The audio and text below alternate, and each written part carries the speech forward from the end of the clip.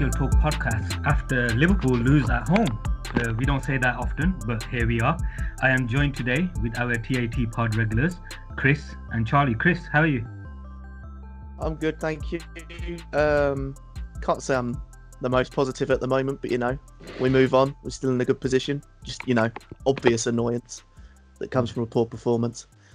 Nobody likes a loss, and it's been a while, but we've got Charlie on as well. How are you, Charlie? Yeah, all right.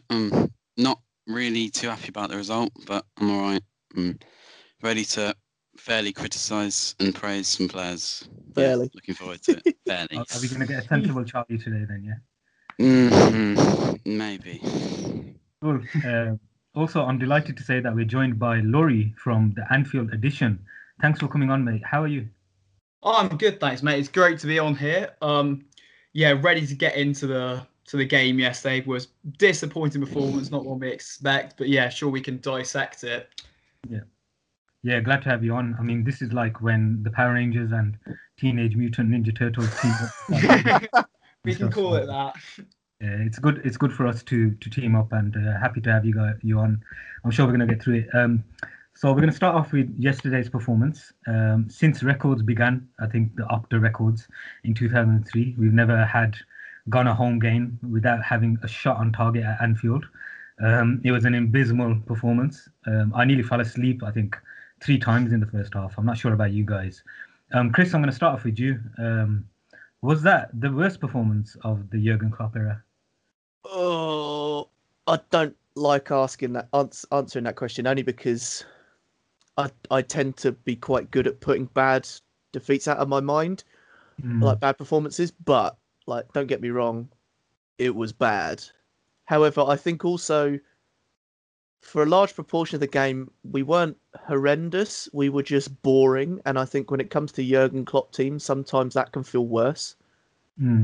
So I don't necessarily think it was... So for a lot of the game, I think we were quite solid. We kept possession well. But it was just miserable to watch, wasn't it? It just wasn't fun at all.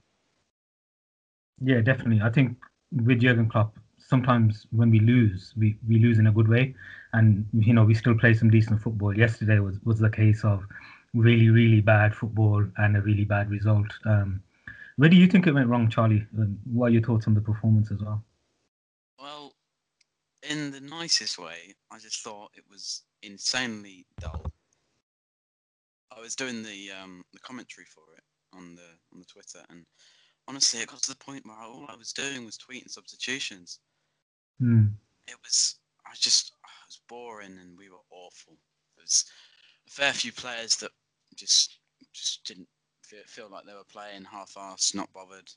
But I guess that's kind of understandable because it's I'm not really overly fussed about the result, purely because we're in such a good position where we just need one win and we're through.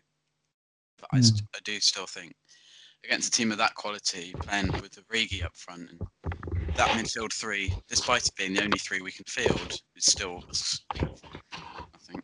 But I'm not too happy with the result. Yeah, I think the midfield was very, very absent yesterday, and when the defense is as weak as it is, it kind of exposes that even more when your midfield is very non-existent. But I'm sure we'll get into that. Laurie, I'm going to come to you on this. Can Klopp and the team be excused because of the injury crisis? 3 of the back 4 are non-starters. Origi isn't a starter. It's very much a very difficult schedule at the moment. Can we make some excuses for Klopp, or did he get it wrong yesterday? I think you can make excuses to an extent. I mean, we've lost our captain. We've got none of our first-choice centre-backs, our starting right-back, a world-class midfielder in Thiago, and you can't expect likes of Robertson or Fabinho, who's just come back from injuries, play every single game. I think if you'd asked most people before the game, they would have rotated, and you can't with a fixture schedule, with a pile, especially because we'd won our first 3 games in the group. We were comfortable. It would have been to risk everyone. Klopp would have been slated if he'd done that. But it was just, there was a lack of bite to us. There was no urgency. It seemed like we were soaking up the pressure. And you could say we beat them 5-0 away. Maybe there was complacency in it. But yeah, there was just a lack of rhythm. I mean, you have to give full credit to Atalanta, who I thought were excellent. And see the photo of them after the game, which they deserve. They'd gone to Anfield and picked up a win. But yeah, it was just a very disappointing performance. I mean, you still expect us to qualify. We're in a good position, but it's just made the Ajax game next week a lot more difficult than it should have been. Yeah, definitely. I think we would have liked to have just got the job done yesterday. Do you guys think that the fact that we battered Atlanta in their home ground, did that kind of get the complacency in? We kind of forgot that they're a really, really good side. Yes, I think the fact that we destroyed him so badly in the first game kind of allowed us to think, oh, we're being 5-0, it's all right, doesn't matter. You know, on aggregate, we've won 5-2. But it shouldn't be about that. It's more about, we're at Anfield, it's a Champions League game, and we've got to win it. It just didn't feel like that. It just felt like we're playing a friendly Sunday league. Is that the problem with, we said that, approaching the game, and when you approach the game sometimes where you're a bit more relaxed, there's not the intensity, maybe you're thinking a draw would do, and these kind of things. And I'm going to come to you on this, Chris. Like, did it feel like that the whole approach to the game was very reserved? Like, to me, it almost felt like there were times where people could have gone into 50-50 challenges, all of that kind of stuff, but really held back because of maybe because of that mental issue with the whole injury situation. I think yes and no, because it's a bit of a weird one to try and explain. I think yes, we were reserved from a tactical standpoint, and I think you could tell that from the fact that our fullbacks were kind of holding a lot more, especially Nico on the right. Obviously, he didn't have a great game. I'm not going to say he did, but it was very clear that he was the target, and so we didn't get as much movement going forward, and the 4 kind of stayed as a 4 and sometimes went to a 5 at the back. And even Tsimikas, who had kind of an easier run of things on the left, didn't go forward as much. So tactically, yes, I think we were reserved, but I think also, and I don't know if it's the schedule or if it's just certain people struggling or people just not wanting it as much, but the intensity wasn't there. So I think like you can call teams reserved in terms of their approach. Like, say for example, you could have called the Spurs team that beat City the other week, or was it the weekend, reserved, because they were soaking up the pressure, they were holding and then going. But we weren't going. I think it was almost like we were trying to do the same thing, soak up the pressure and go, but then all of the places where we would choose to have people go, for example, would be, you had people in that, like, just not taking opportunities. And I've gone at him before, and I know he will go down in sort of Liverpool history for various reasons, but it was Divock Origi that was the main culprit for me. Because what makes you single him out? Because I mean, loads of players had an issue, but what was your issue with him? Well, because for me, that 9 position is one of the most important, and he just didn't go above a jog for the whole game. He didn't make any sort of movement, and I think in terms of, we talk about sort of springing the attack and soaking up the pressure. That doesn't work if our false 9 isn't actually knitting together the midfield and the attackers. And Origi was just kind of, I think he's even worse centrally than he is out on the left, because at least out on the left he can sort of jog in behind and he can go in behind. But I think when that's asked of him, that really important 9 role, he's just not up to the challenge. And I think that completely blunted our attack. And I don't think our midfield did very well anyway. I'll come on to that probably a bit later on. But do the rest of you guys agree with that hypothesis that Chris has kind of come in? Do you think it kind of all falls a little bit with the number 9? Yes, I agree completely.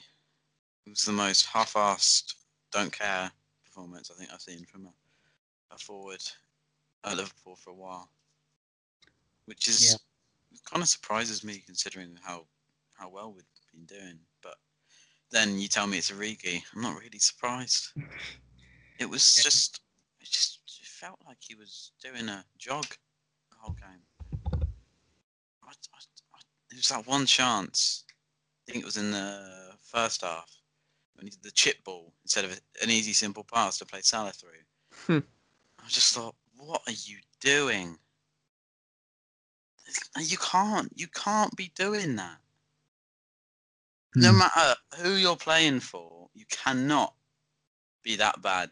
I get his iconic moments and stuff, but he is awful. I actually remember that pass. That was actually really bad. Laurie, what do you think on this? Do you agree with the lads, or do you think that it's a bit harsh on him? No, you have to agree 100%. And that's the issue with Origi. If he was trying, I'd let him off. But it looks like he'd rather be anywhere else. It's just lazy. He's his game time on the clock. He rarely gets minutes. And when he gets those minutes, you'd think he'll want to put 100% in. But it's almost like he's accepted, he's got a small role. He's happy with that, happy to pick up the paycheck.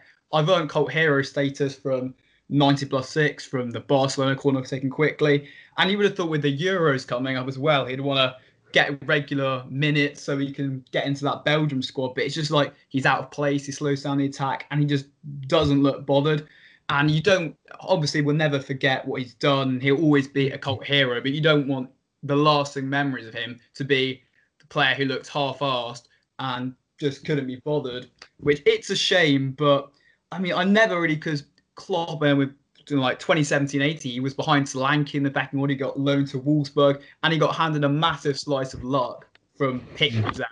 And then he took his chances that season, and he got the new contract as a reward. And ever since then, he's done nothing that has made him look like he's a player of Liverpool's caliber. And yeah, we've massively outgrown him. And if he's not moved on in the summer, then yeah, I don't know what the problem is.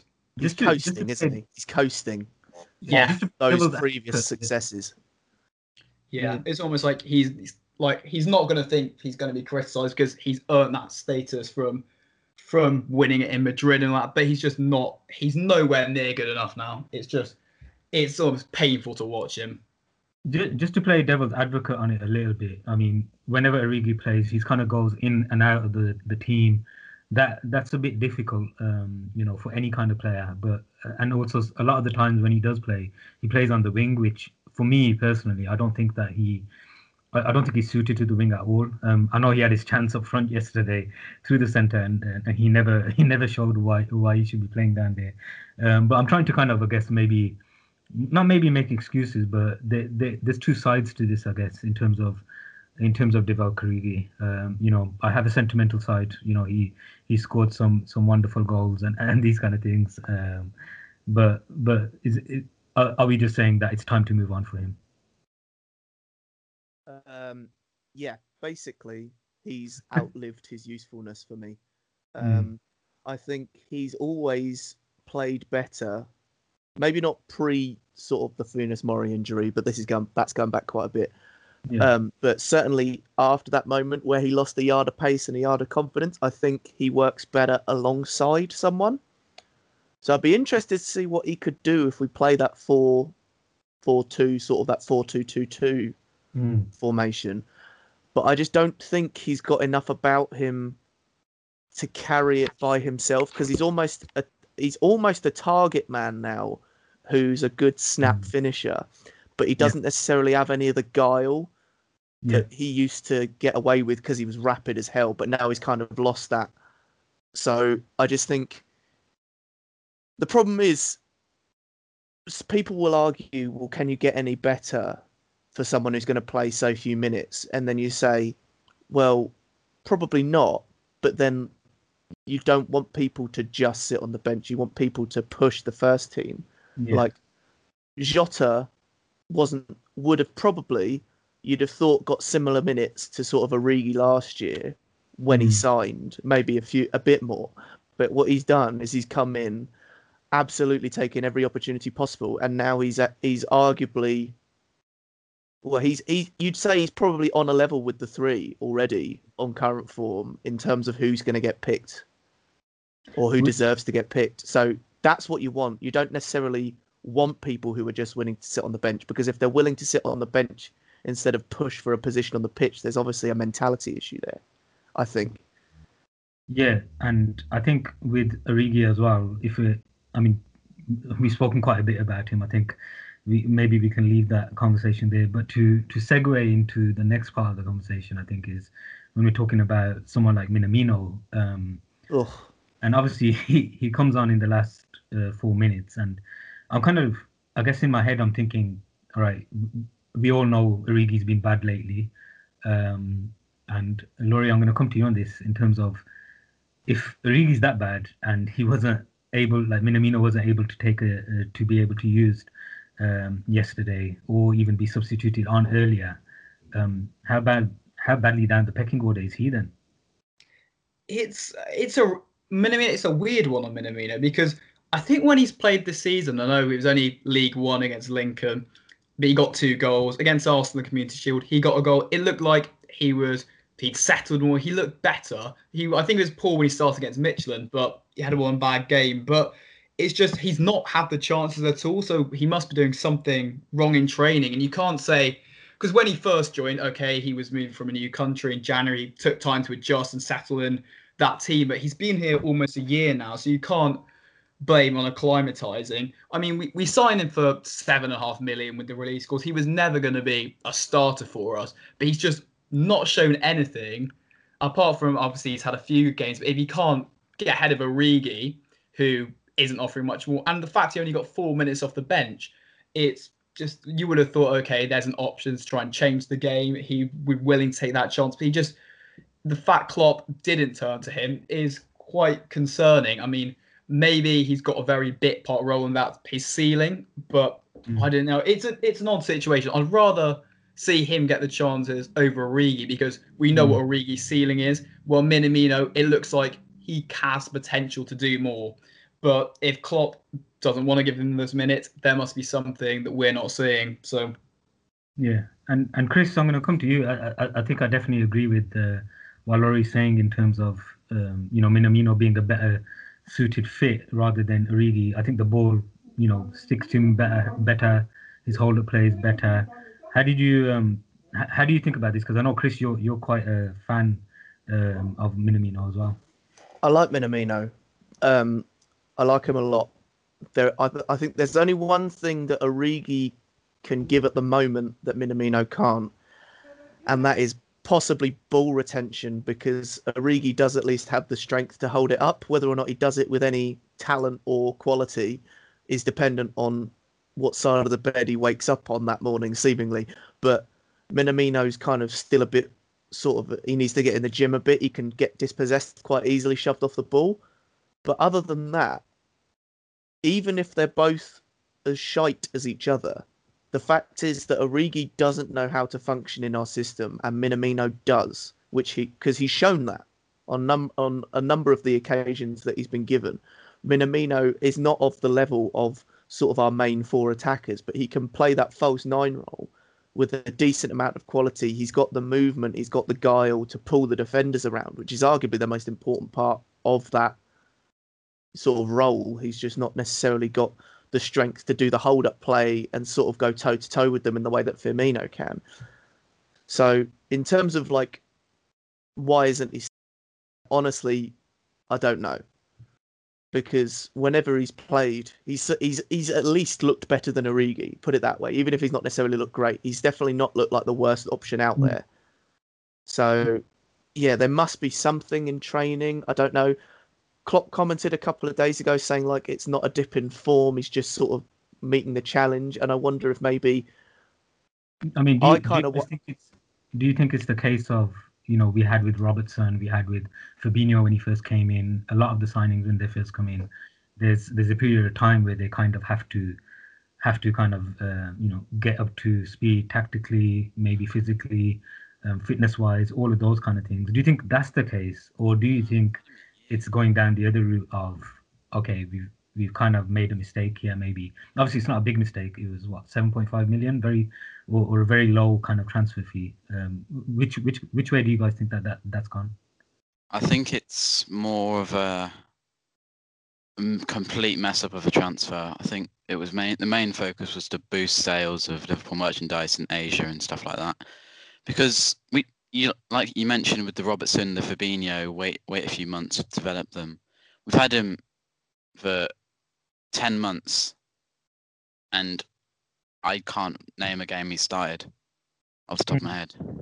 I don't think it's one of those. I think it's just a complete mess up transfer that went horribly wrong, and the fact that he's not starting over Origi in a game which is perfectly suited for Minamino is definitely something going wrong with him in the club. Can I counter that? There was, yeah, go for it. Yeah, I was just gonna say, I agree. I would agree in principle, but I think there's two things that make me disagree. The first off is that 2020 has been, for all intents and purposes, completely fucked.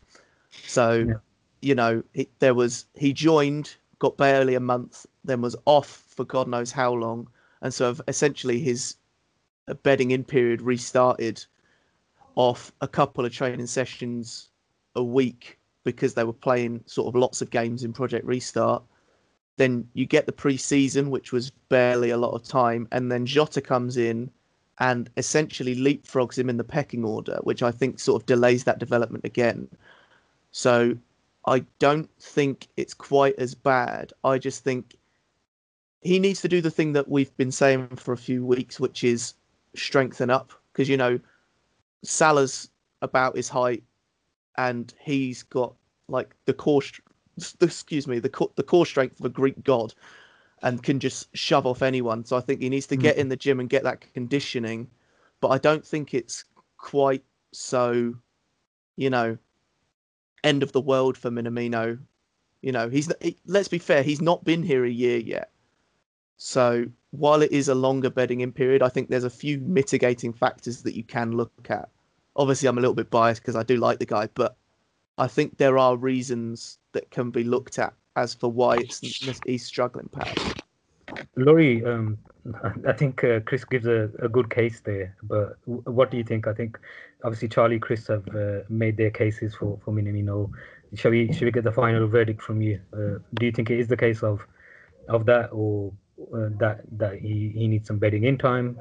Is there less pressure because of the fee? You know, even if it takes him a year to get up to speed, that still is, you know, if we get a really good player at the end of it, that's still a win for Liverpool.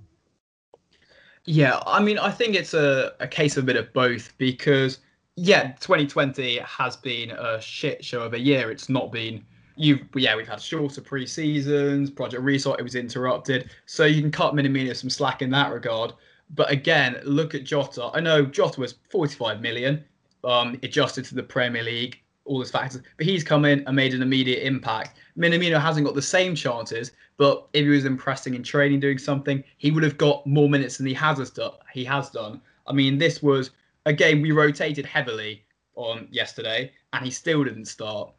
And Mane, who's played virtually every minute, still got ahead of him, which, when you consider we should have been rotating, resting, it sent alarm bells ringing for me. And I think another issue is when we signed him, everyone spoke about his versatility. I don't think he's as versatile as people say. People said he could play as an 8. People said he could play as a 10. People said he could play on the wing, through the middle. And I just don't think he offers as much. I don't think he's a bad player. And regardless of how he turns out, we'll probably make a profit on him. But I'd like to see him get more chances. But I think it's understandable if people's patience is wearing kind of thin on him.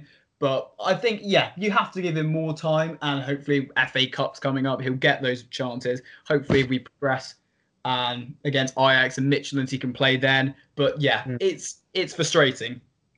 Yeah, it's definitely a conundrum. It'll be one to kind of look at over the next few months and towards the end of the season. There were some rumours, I remember, about him potentially being involved in some sort of swap deal or something like that. There could be potential for him to be involved in future transfers. We don't know. Moving on, I wanted to talk about the fullbacks from yesterday. I'm going to start off with Nico. It was a very tough night. I do feel like he was targeted down that side. Obviously, he's a very young player, very inexperienced. We have to caveat all of that. We have to, mention it because it's very important. But at the same time, we have to talk about the performance and how it went last night. And Charlie, I'm going to come to you. Obviously, we've seen the reaction on social media, all of those kind of things. What was your thoughts about Nico's performance? Well, if I'm going to put it nicely, it wasn't very good. But I understand he's a kid, inexperienced, but we can't criticise him too much, but we have to criticise him regardless. That makes sense, because I'm seeing people say that we can't criticise him because he's a kid, and the last time we did, it got bad and he blacked out his social media. I understand that completely, but he just wasn't very good, and I think in order for him to progress at this club, he might need a loan, or he might need a good run of games against weaker opposition. I do think he's got potential, but I don't know why we didn't sell him and sold Hoover when he's more experienced, a better player, can play centre back as well. I was just a bit of a unusual one for me because he played well in the cameo versus Leicester, I believe it was, but I don't know what happened. You think he lost the ball like 27 times in like 100 and something touches? Yeah. Just a right back is never good. We saw this with Trent when he first came through. He had, ups and downs, especially in that first year when he broke into the first team. Chris, is this just a case of, we have to be patient with a young player, or were there some aspects of the performance yesterday that weren't really promising? I think there's something really important in what Charlie's just said there, which is that yes, Nico's a kid, yes, he's young, and yes, the abuse is wrong, but people are treating that as an excuse to not critique his performance. And I think if you're a player on the pitch, you are allowed to have your performance critiqued and analysed. That said, I think another problem is he's come in Trent's position at around the same age, and so everyone's gone, oh, we should become Trent then, because Trent did. And ultimately, Trent's become the best right back in the world, and I think it's very hard. I think that's possibly somewhere where Nico gets more critique than perhaps he deserves. Is he's being compared constantly to one of our best ever right backs, and our best ever right back is still only 21. So it's tough because yes, he wasn't great, but I also don't think he was that bad. I thought defensively he did quite well considering how aggressively he was targeted. I think on the ball he needed a bit more work. He really struggled. But yeah, I don't actually think it was that bad. I think the problem he has over Trent is he's a lot slower. So there was no real perceptible difference between Nico sprinting last night and James Milner sprinting back at the weekend. And whenever Trent makes he cocks it up, he's always got the pace in the same way that Robertson, whenever that happens, has the pace to recover and get back on board. And Nico just does not have that recovery speed whatsoever. So the second he makes an error, immediately it becomes a problem all the time. On the Hoover thing, I think it's hard because he probably wouldn't have got many minutes because Klopp obviously rates Nico. I think the issue maybe comes in terms of Hoover's versatility and extra pace. He might have got minutes ahead of maybe even Reece Williams, let alone Nico. I think it's a tough one because if I remember rightly as well, Wolves wanted to sign Nico, but we said no, you can have Herver instead, and that to me is an issue. Obviously, I get that if they rate Williams over Hoover, then Hoover's going to be the one that's sold. But looking at how they've performed, I'm not sure that they should be rating Williams over Hoover, if that makes sense. Yeah, definitely. It's just a tough one, though, isn't it? Yeah, because from what I remember, from what I remember with Hoover, it was something over like minutes and first team action, all of that kind of stuff. I think with Nico, and I'm going to come to you on this, Laurie, one of the things I noticed was it felt like yesterday, no matter what was happening, he was still trying to do the extra stuff in terms of attack and being very front-footed. I think I tweeted about it during the game. Just do the simple things, Nico. Like just do simple short passes. Clearing the ball.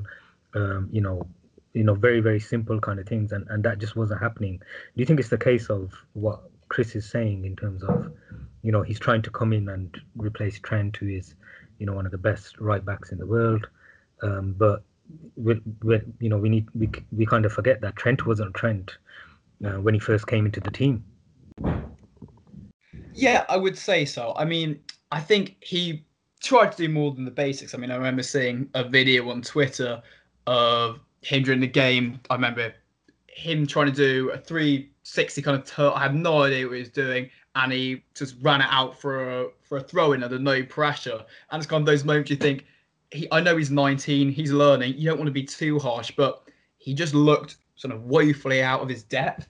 There was the thing is, like, I know someone compared, like, said he lost possession so many times, and Trent lost it lots against Atletico, say, but Trent created the chances going forward. He crossed the ball, he offered something, but Neco, I don't remember him offering anything going forward once. And I was an advocate for him getting a chance against Leicester and yesterday, because at the end of the day, he's a natural right back. Well, obviously, Milner is a 34-year-old midfielder. You think, okay, give the right back a chance. But Milner was great against Leicester, and Neco was shocking yesterday. He hasn't, like, Milner should be above him in that pecking order now. You don't, and I think alone, or even just more under 23 game time, he's 19. Most people around his age would not be playing regularly for a club of Liverpool's caliber. They would still be with the under 23s. And you don't want to be too harsh. I mean, there are going to be people on Twitter who send abuse, and we know that's wrong. But I tweeted, I think Neco should get a loaner on 23 times. He's not ready for this. And people said, oh, yeah, this is the criticism that made him black out his account. I think people often think there's a point in football you can criticise. If he's on that pitch, I know he's only 19, but he's on that pitch, we're allowed to criticise him. Say he's not ready, it was a poor performance. It comes with the territory. There's a fine line between abuse and constructive criticism. But I think yesterday the criticism was warranted because he had a poor game. And I think alone or on the 23 time will benefit him. He's young and he'll learn from it. And I still think he has potential, but he's just far from being ready for being thrown into a Champions League game. Yeah, I think definitely. I think it's about, critiquing to the point where, I think everybody wants the same thing. We want Nico Williams to do well. That benefits Liverpool. We want our youngsters to do well. We always do. So I think everyone's on the same page with that. And hopefully, this is just a learning curve for him in that sense. I mean, moving on, we've been talking about all of the negatives. There weren't many positives yesterday. An article came out today from James Pearce about our left back's performance yesterday. I thought it was pretty harsh. I thought Tsimikas did quite well. Obviously, there's teething issues. There's maybe positional issues, awareness, and these kind of things. Laurie, I'm going to start off with you on this one. Do you think that Tsimikas was probably the only slight positive from the game? He looked quite comfortable. And do you think that criticism that he's getting at the moment is quite harsh? Yeah, I mean, of course, no one played well yesterday, and it's hard to find any positives. But I did find it odd. I'm trying my hardest here, Laurie. I did find it odd that Piers singled out Tsimikas. I know he did Origi as well, which is fair. But he said, oh, yes, Tsimikas will be droppable against Ajax. And then just kind of, he's just joined the club. He's had COVID. He had an injury. He's adjusting. And we don't expect him to be Robertson. But I thought he was decent yesterday. It's almost he's getting criticised for not being Robertson. You don't expect your backup to be the caliber of the best left back in the world. And yeah, I mean, he's not going to play often, but we've got a genuine backup there. And I thought he did a fine job. I thought the criticism was unwarranted, to be honest. And I thought he was probably one of our better players on the night. Yeah, definitely. And Chris, what do you think in terms of Tsimikas' performance yesterday? Does it show some potential for a really good backup left back? I thought he had a good game.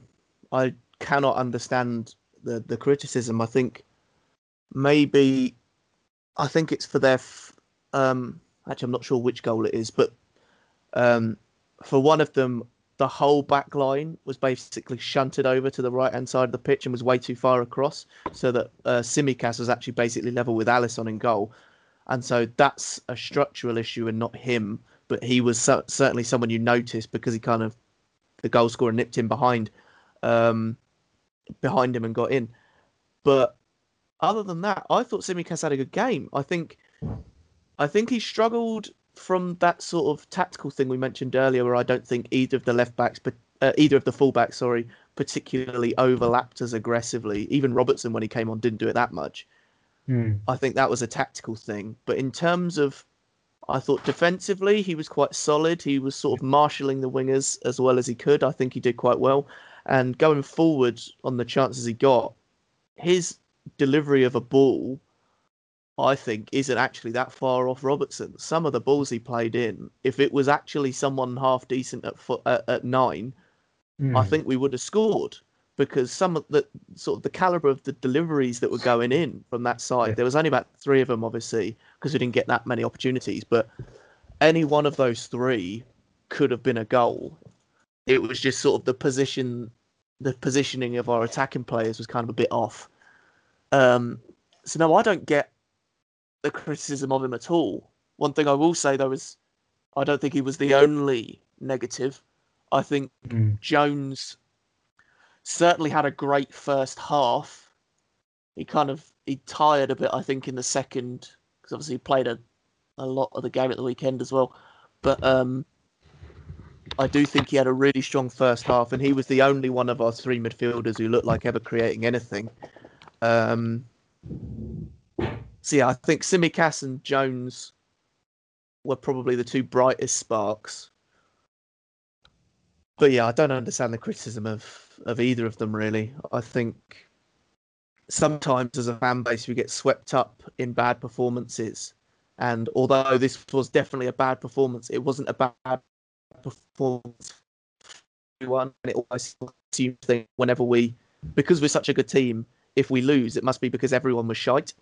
And not their ability. I think sometimes it's almost like people aren't actually watching the game when they give their opinions, because I think, Tsimikas had a good game. Jones had a good, I would say, at least 60 minutes of that game. I think Wijnaldum struggled massively going forward, but defensively he was very solid, and he's looking as a good option in that 6 in terms of a sort of Marshall covering that front, covering those centre-backs.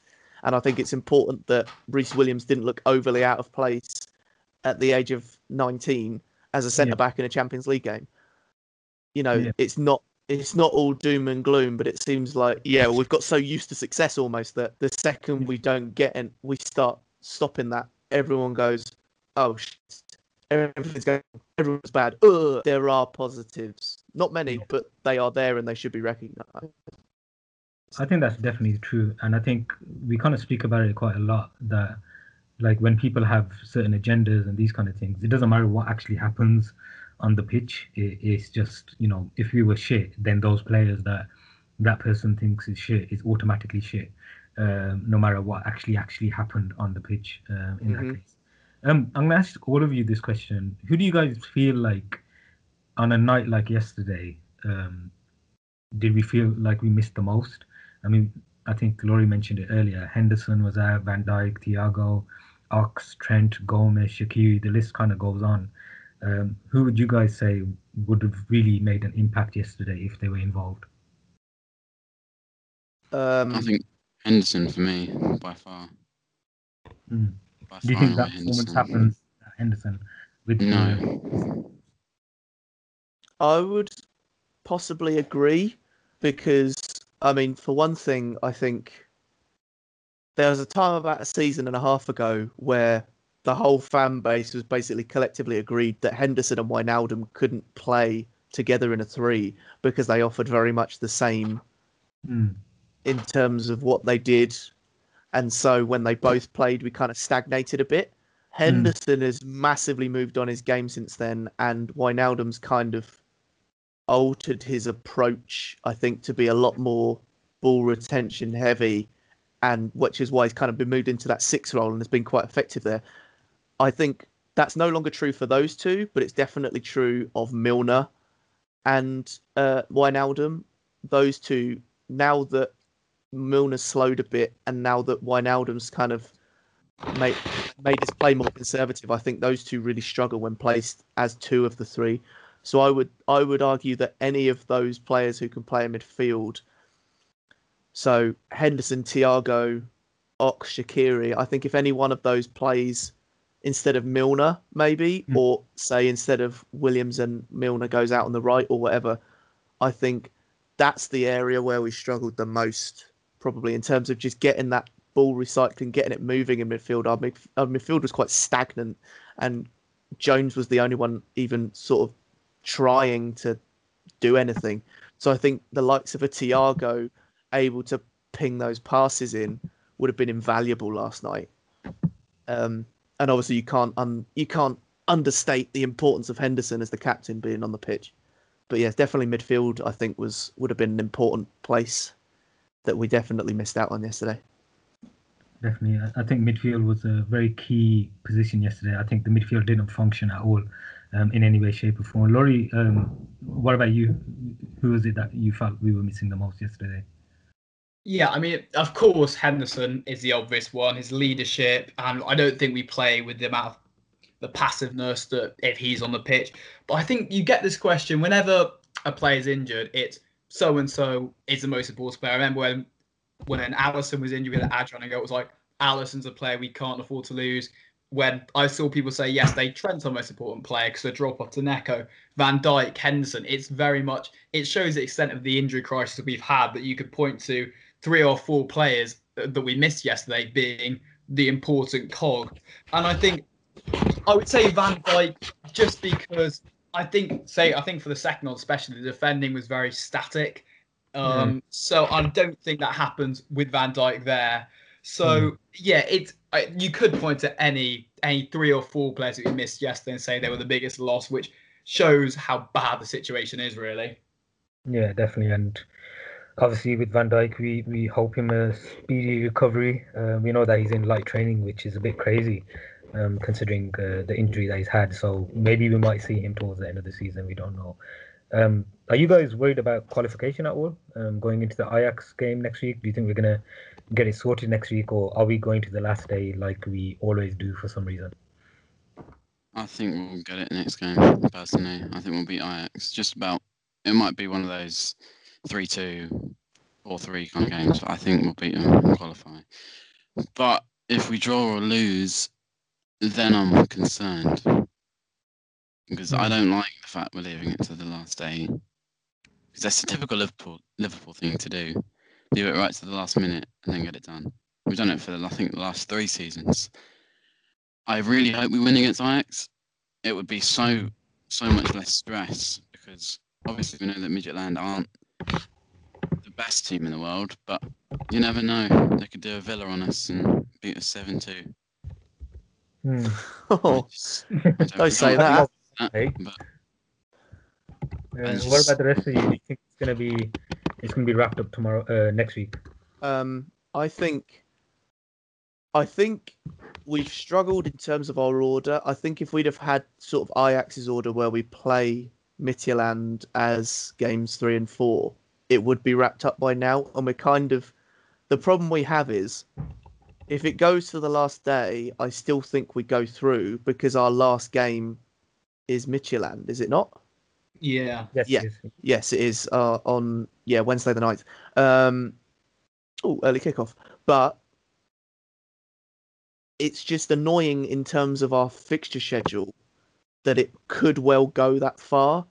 Obviously, that's the main reason I'm bothered at all about yesterday's result. Is it now means that we're going to have to field good sides, and we're probably going to have to go full strength against Ajax next week, when ideally, we're playing again, is it Saturday?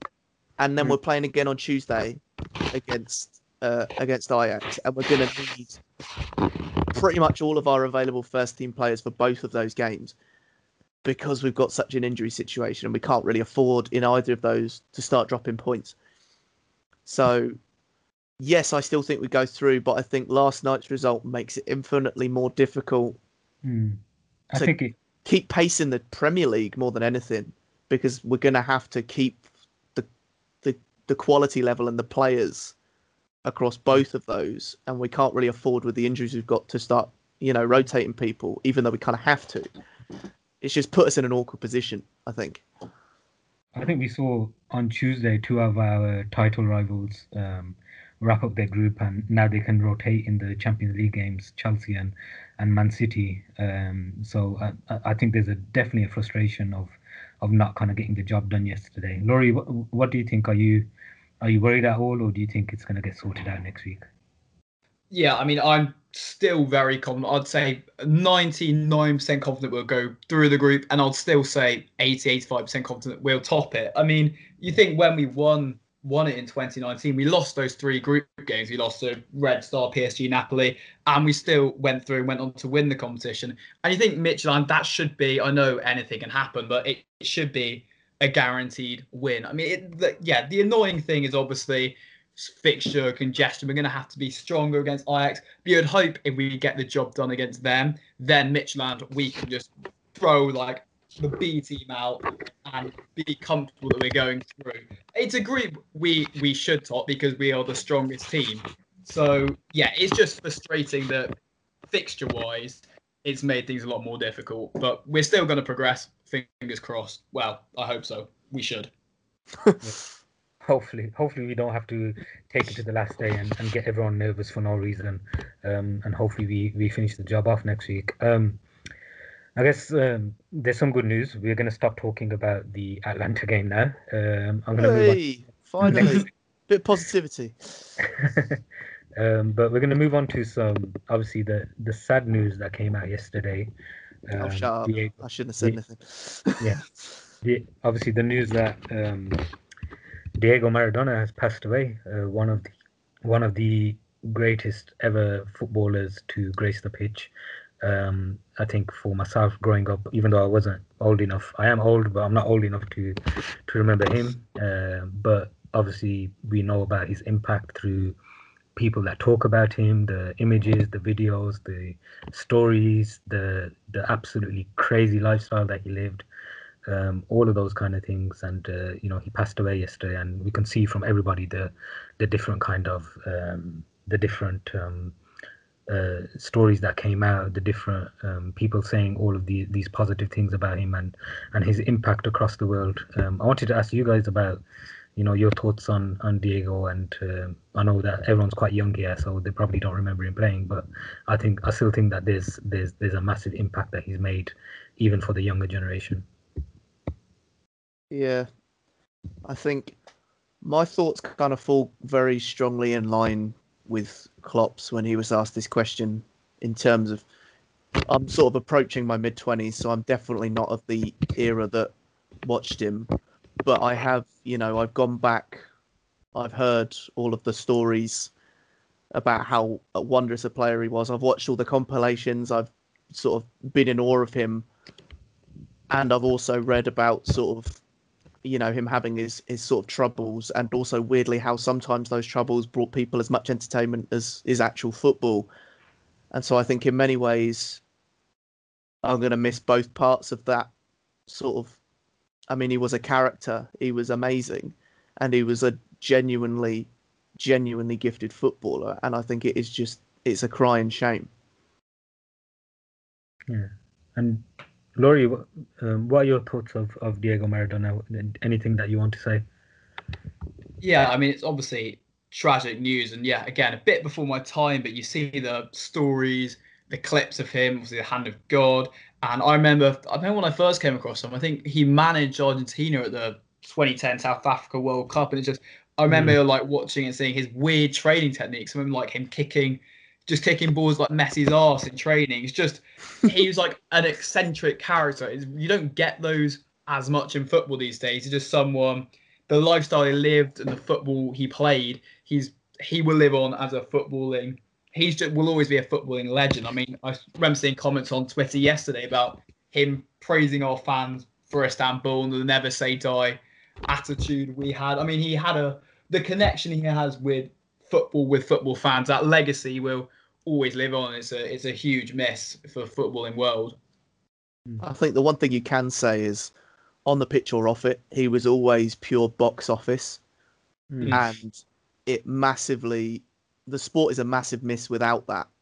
He was a massive figure in the game, whether if that was on the pitch as a world-class player or just an absolute character of a manager and that kind of thing. Off it, it's a huge miss for the sport. Charlie, anything you want to add? I mean, we saw. I what don't did you think? really Sorry. know enough about him because I'm younger than all of you guys. But Yeah. from what I've been told by my dad and people that I follow and know, that he was an incredible footballer, and like, as much as he had that unusual lifestyle and unusual tactics, like you said, he's just a once in a lifetime footballer. One will probably never see that kind of caliber of player ever again. So it is sad to see. But yeah, I don't really know enough about him to really make a fair comment, other than it's very sad to see another footballing legend die. Yeah, it's been a bit of a crazy year, 2020. We've seen a lot of crazy things happen, and this is just another one of the things I do want to mention is the British press, and I want to mention how pathetic they can be. Someone has just passed away, one of the greatest kind of iconic players in the world, and they've decided to make it all about that game in the World Cup and the supposed cheating, all of that kind of stuff.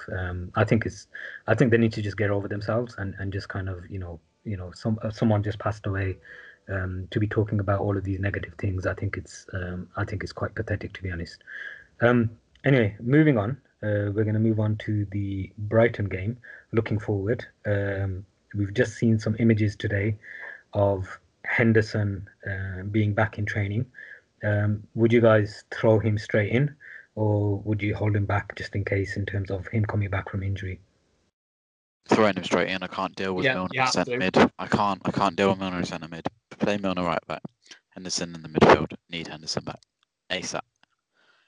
I don't care if he's got one leg. He has to start. He has to start. To be fair, with his motor, he'd probably get more yards on the pitch with one leg than half of the players would with two. But yeah, I don't disagree. He goes straight in. He is a absolute. People get annoyed when you use the words world class with Henderson, and I think the reason for that is he's all substance and no style. And there's this real thing about like world class players having to have flair when it comes to football. Like it's like you can't just be the most effective, you have to be the most effective at this trick stuff with it. And I do think Henderson is a world class midfielder because he is just pure efficiency and effectiveness. No, agreed, there's not much flair there at all, but what he can do, and any of our midfielders really, apart from Thiago, who obviously is the only. So yeah, for me, he's got to come straight back in, and then you get to take Nico out the firing line because you can put Milner back over at right back. I think it solves a couple of issues that were very obvious last night if he comes straight back in. So yeah, gotta be. Looking at the midfield options, if we're putting Milner at right back, it's actually the case that Henderson needs to play because we don't have any other midfielders. He's the only one back, so it'll be him, Jones, and Gini Wijnaldum in the middle.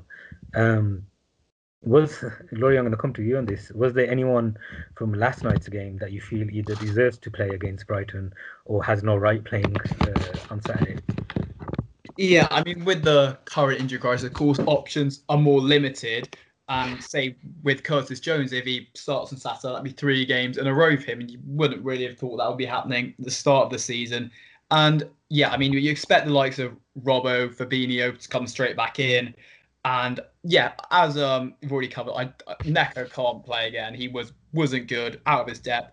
And Milner against Leicester, I didn't want him to play the beforehand, but he had a great game. So he starts at right back, and I thought Reece Williams was all right yesterday. I mean, he looked comfortable enough, but I'd rather have Fabinho and Matip there. And then I think that would give us Henderson, Gini, Jones in midfield. And I honestly think the best. I don't see Klopp doing it, but I would switch to a 4-2-3-1 and play Hendo, Gini as a pivot and have the front four ahead of them. Because I think Jones, I think 3 games in a row is a bit much, and I think he tired yesterday. So I think Hendo, Wijnaldum ahead of obviously a Robbo, Fabinho, Matip, Milner back line would be the best option, but I wouldn't be surprised to see a Hendo, Gini, and Jones play as a 3. And yeah, I mean, it's possible Klopp might keep faith in Neco, but it would be the wrong move. And I think Milner will go back at right back. Yeah, I think one of the points you made there about Reece Williams, is there an argument there that Reece Williams keeps his place and Fabinho plays in midfield, and then you got a really strong midfield in maybe Fabinho, Henderson, and Wijnaldum, which was the midfield that started in the Champions League final, the strong midfield. Would you be doing that, Chris? This is for Brighton. I don't know, actually. I will say I think the problem I have with it is mainly is around the Jones question. Mostly because, yes, I think it's tough sort of asking 3 games in a row from him, and he definitely did look tired at the end of yesterday's game. The problem is he would be far more useful against in that midfield, and I think that midfield that you've just said there, Wijnaldum, I think that would be the midfield I'd go against Ajax. I think having that creativity against what will probably be quite a low block Brighton side would be more useful than sort of an Ajax team who need results and will come at us.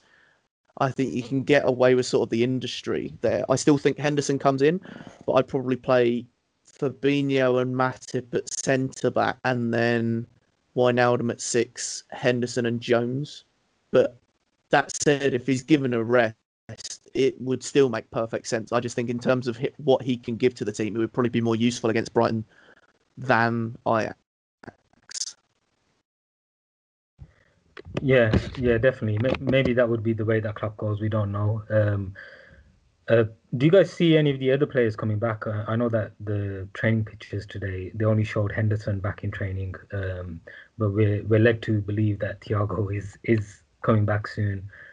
Ox is close to return. Do you think we'll see any of them back on Saturday? I'm going to come to you, Laurie, on this. What do you think? I mean, the thing is I think we all want Thiago back now. I mean, I remember against after the Leicester game, I think it was David Lynch or someone said he should be back to face Brighton, and now he's still not back in training. That looks unlikely. If he makes it, it would be on the bench. He's not going to start as he'll be slowly eased back in. I think with the Thiago situation, we're just taking it as it comes now. I think if we got our hopes up that he's going to be back for Saturday, back for Tuesday, we'll just be disappointed when he's not. And the thing is with Ox, I think we could really use him right now. I think he'd play a smaller role as progressed, but as he's looking back, and I also think he could be a genuine right back option as well. I know he did there. He played wing back under Wenger at Arsenal and did well. And I think he would be an option if Trent's out, and it's obviously in midfield he gives something else as well. So yeah, having Thiago, Ox, and hopefully Shaqiri as well back soon would all come as timely boost. And I think Naby, I imagine it would probably be a few weeks, and it came at the worst time for him, I think, that injury, because he had a great first 60 minutes, however long he was on against Leicester. And yeah, he could have done with the extended run in the team. But again, hopefully all 4 of those will be back soon enough. And just having Henderson back again is such a boost. Yeah, definitely. I think everyone's going to want to see our captain back in the game and back on the pitch, definitely, and kind of keeping those standards high. He was definitely a miss last night. Before we move on, I'm going to ask you guys for your predictions. I'm going to start off with you, Charlie. What's your prediction? Well, I think if we go with Henderson, Gini, pivot 4-2-3-1, I think we'll win 3-0. But if we go Henderson, Junior Jones, I think it'll be a 2-1, 3-1 kind of vibe, maybe concede. But I'm fairly confident for this one. Brighton have got a nice way the way they play, but I think we can destroy it with the 4-3-1. So I'm going to go 3-0, I think. I think we're quite lucky that Lamptey got sent off in the last game. Very lucky. Yeah, and he's not playing today. He's a very dangerous player. Chris, what about yourself? If it was a full strength Brighton, I think I'd be worried because they can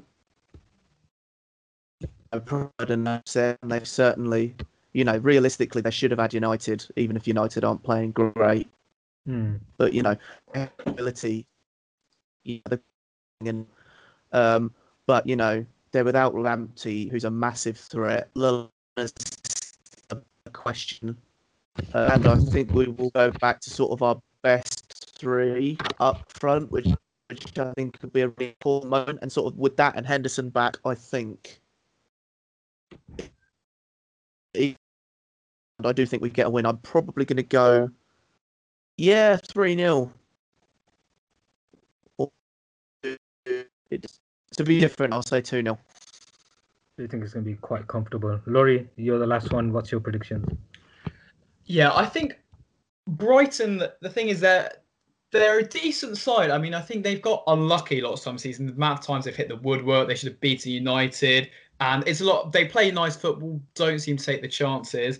But they played well against Aston Villa, and that Welbeck finish was nice. So they're going to come in quite confident. Obviously, Lamptey is a loss, but it's a game we can't afford to drop points. We're joint top now with Spurs, but it's a game we have to pick up the points in these games. And I think after yesterday, he'll be raging. We'll want to bounce back with a good result. And I'll say 3-1, I think, will be the result. Okay, all 3 wins, decent kind of results as well in terms of goals and all of that kind of stuff. So hopefully we'll see us going back to winning ways on Saturday. I mean, if we get 3 points on Saturday, we're top of the league. We're still top of the Champions League group, so it's not all doom and gloom, lads. Please do cheer up and stuff. What did I say? All of these problems at the top of the league. Moving on to the last section, we've got a few questions that have come in through our Twitter page that I'm going to ask. I'm going to start with the first one, and any of you can come forward and answer this. It's from Robson. It's inevitable that Origi will leave soon. How fondly do you think he'll be remembered, and what is the solution if he leaves? Sign another striker or promote from within?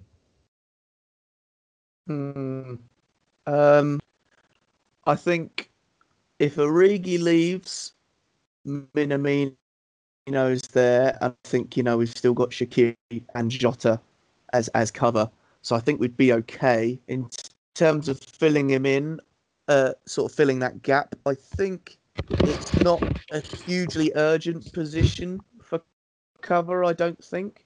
So I think maybe we look to sort of the junior teams. In terms of how fondly, it's a weird one, because in some ways it's almost been laughable, and it would be like sort of Jimmy Traore, but then in other ways he's also played a massive part in our history, and so I'd give him sort of cult hero levels of Dirk Kuyt, but for the complete opposite reason. Whereas everyone loves Dirk Kuyt because he was just always constantly moving, always sort of, he was always 110% the whole time. Whereas I think I remember for just his ability to almost be in the right place at the right time, and having a good finish. It just makes me sad because I always think of the Funes Mori challenge and sort of what could have been, because it was at that point he was the one leading the line, and I think that Origi has a place in the current Liverpool team. The problem is he's not that Origi anymore. So, but no, I think if he leaves, he'll still be looked on fairly. I just think I worry because the more chance that sort of legacy he's made has of diminishing, because I think he's just going to have more chances to eventually cock up, for want of a better phrase. Yeah, definitely. For me, I think he'll always be fondly remembered, especially for the special goals that he's scored for us. The next question, unless anyone wants to add on to that, guys. Yeah, I mean, I think he'll be fondly remembered. We're all frustrated at him now, but those goals, like the Barcelona comeback, is one of the greatest moments in our club's history. The Champions League, the final, those moments will always overshadow sort of the lazy play we're seeing at the moment. I think in most fans' eyes, when he leaves, he'll get a fitting tribute. It's obviously the right time to depart. In terms of signing anyone else within, yeah, I don't think it's an urgent need because you've got Jota, Minamino, etc. I mean, I'm a massive. I'm not saying it's an Origi replacement up top, shifting out Firmino. I think next summer I would love. It's not going to happen, but I'd love Haaland. Obviously, shift Origi, possibly shift Firmino, bring him in, change things up. But yeah, and then promote a younger, like Glatzel or something from the academy. But yeah, I mean, I think Origi, he'll be remembered. He will get that cult hero status, and he deserves that. But it's definitely time to go. I agree Definitely. completely. Okay. So, I think so- Origi is a hideous footballer, but remembered for the Barcelona game. And I think I wouldn't say hideous footballer. I think Wijnaldum will be remembered as the same. Maybe I'd argue Wijnaldum's a legend purely because of how well he did in our first season. But I don't know how I managed to get Wijnaldum involved in this. But anyway, I have no Neither do idea I. how you got Wijnaldum into this conversation. he's in my Uh, head 24/7. I can't help it. It's He- like he lives Jurassic rent- Park with the life finds a way thing. He will just always find a reason to talk about Wijnaldum for whatever situation he's in. Funnily enough, that moves us to the next question. It's from someone called Oh. Michael, who says, "Do you still have a Wijnaldum agenda?" And I don't know who that's targeted at, but Oh, imagine I that's think me. it's you. Question. I imagine that's me. I think it's both of you, maybe. Yeah. Well, it's in the reply to Laurie's tweet, so I think Laurie, you take It'll it be to first, and then there's an Laurie, yeah. obvious person to follow on from that, which would be Charlie. I mean, agenda, it's a word I don't. You criticize a player because you don't think they play well. I think agenda it's quite football Twitter kind of talk, having an agenda against player. If any player starts for us, you want them to play well. If they play badly, they get criticised. I mean, I think the thing is I criticised him over, I think, especially after the restart of most last season, because I just think he didn't offer a lot. He disappeared. People said he sort of nothing really going forward. Yes, he did the job to covering the space for Robertson, whatever, but it's just there were times like he ghosted a lot. But I think this season he's been good. He's been good. He's been deserving of his place, and I think the main quality he has, which often goes forgotten in football, is his reliability. So I think he's played virtually every game since he signed for us. And I can't remember him having a major injury or even missing one or two games since he's come here, which is kind of remarkable. I mean, I think it's the right time to leave next summer. He's not signing a new contract. Shame we couldn't have got a fee, but he gets a new challenge and we'll wish him well. He deserves that, and to win new titles somewhere else, whether that's Barcelona, Inter, or some.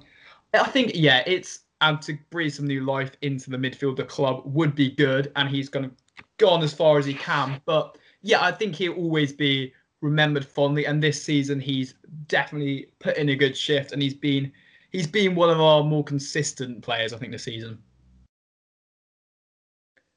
All right, I'm Charlie, gonna have to you agree. seem to have, I'm gonna agree. I was just gonna say, Charlie, you seem to have got an ally in your little Yeah, Wijnaldum. he's been good War. this season, but not enough. I'm still waiting for the thing I said at the start of the season. I need a goal or an assist before January for it to be over, and that's club football, not international. International doesn't count. I'm still with that basis, but he's been a lot better. He's surprised me. I didn't think he was good last night, or he was all right against City, but I think he's been a lot better this season. He stepped up, and I'm pleased he stepped up. I think I respect him on the fitness, kind of always fit regardless, but I don't respect him as a good footballer because I still don't think he's brilliant. But I'm not going to say any more on that because I will get attacked. So I'm just going to leave it at that. I don't think he's very good, and I think will Chris, do you want to go Question in on one it? thing of what you've just said. Go on. I've just got one. I've got one thing that I will say, which is you're talking about a player who is excellent at ball retention, is very strong defensively, Make him and fall is asleep, Chris. always available. Now, there's a French player who's got all of those attributes and is considered one of the best. And you wouldn't say to Kante, well, he's got to score or assist in order for me to think he's a good player. I think the problem we have is he came in as an attacking midfielder and has been transformed into a defensive midfielder, but people still think and expect of him the things they did when he was an attacking midfielder. Probably because he's still able to do those things when he plays in that position for Holland. I think it's almost too harsh to ask that No, of him. I understand that Pretty completely. much every game I he's understand. played I this just think it'd be season, nice he's for him played to get a goal. at defensive mid. Oh, it would, but That's I the think only it's a thing bit that's had me harsh back. I just to- want to see him score more because when his goals are good. I just want to see him score and contribute more. Makes it a lot more exciting footballer for me. That's all I'm after. I don't want to slander I just his think it. goal and assists. It's just I would like to see him score more and assist more because that goal against, I think it was Bournemouth, the chip, those kind of goals. I want to see more from that. I want to see that, but we can't I because Klopp agree. trapped him in this disgusting role. It's annoying. That's the problem, though. Is when that's what you want from it's harsh to pin that sort of like call it an agenda if you want. Charlie, But shouldn't it's you hard beef to be sort with of. Klopp then? That's a Yeah, point. I mean, Yeah, I've said a few things in the Anfield Talk WhatsApp group chat that haven't gone down too well about Klopp and his ideas. But Yeah, you don't want to mention it here, I guess. no, I don't think I will. I think with Ronaldo and his role in the team, I think the difficulty is that a lot of what he does is like untangible. So blocking off passing lanes, ball retention, all of those kind of things, adding that steel to the midfield, you don't often kind of see quite often, but the effect that it has, like one of the things is, in terms of our midfield, our defense being a lot stronger since Van Dijk has been out. One of the reasons for that is because Wijnaldum's played more. I feel anyway, he's brought in a bit of stability in that midfield to protect the defense and make us not shaky as we are. I'll agree with you to an extent on that, but not fully because one day we're gonna get you singing his name. One day. No, I don't think that will ever happen. Can I say maybe, one thing on maybe on the Wijnaldum? day He's got an when he amazing leaves. chant as well, so I don't know why you don't want to sing that song. That's true. It's great. One thing I will say is, for the whole time that Fabinho is needed at centre back, regardless of what you think of Wijnaldum in a attacking capacity, he should definitely be our starting defensive mid. He should be the 6 in our system. Fabinho can't be, without question. I think for me, Fabinho is the because centre he back. is just. Better as centre back. I think he's better for us at centre back at the moment, and I think if that's the case, the whole time that's the case, Wijnaldum should be our 6 because he is just defensively rock solid. Because I think he apparently will. we've put in a 27 million bid for Ajax youngster. I can't pronounce his name. He's the centre back that played well against us. I don't think Klopp's seeing that for the future. Something like that.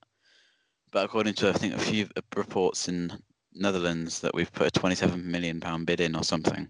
So I think if that comes out to be true, we won't see Fabinho as a centre back unless he's a backup and Fabinho is a starter along with Van Dijk when he's eventually back. God, I miss Van Dijk. Anyway. Sounds like I we're think doing the old. We all do. Yeah, it sounds like we're doing the old, cause some issues before a big game next week. Oh yeah. Ajax camp maybe. Fellas, we're gonna wrap it up there. Thank you guys for joining us and going through this. Thank you to Laurie especially for coming on from the Anfield edition. We hope you enjoyed your time on the show, mate. Oh, it's been great. Thanks for having me, mate. I've really enjoyed it. It's been great. Great to have you, and anybody that's listening, thank you for listening. Please do make sure you use the hashtag TATpod to add your opinion onto the conversation. Let us know what you think, any feedback that you guys have. Really happy to take it, and we're always trying to improve on here. So let us know what you guys want. That's the main thing. But everyone at the Anfield Talk, we'll catch you next time. Take care. Cheers. Bye. Cheers, guys. Thanks, guys.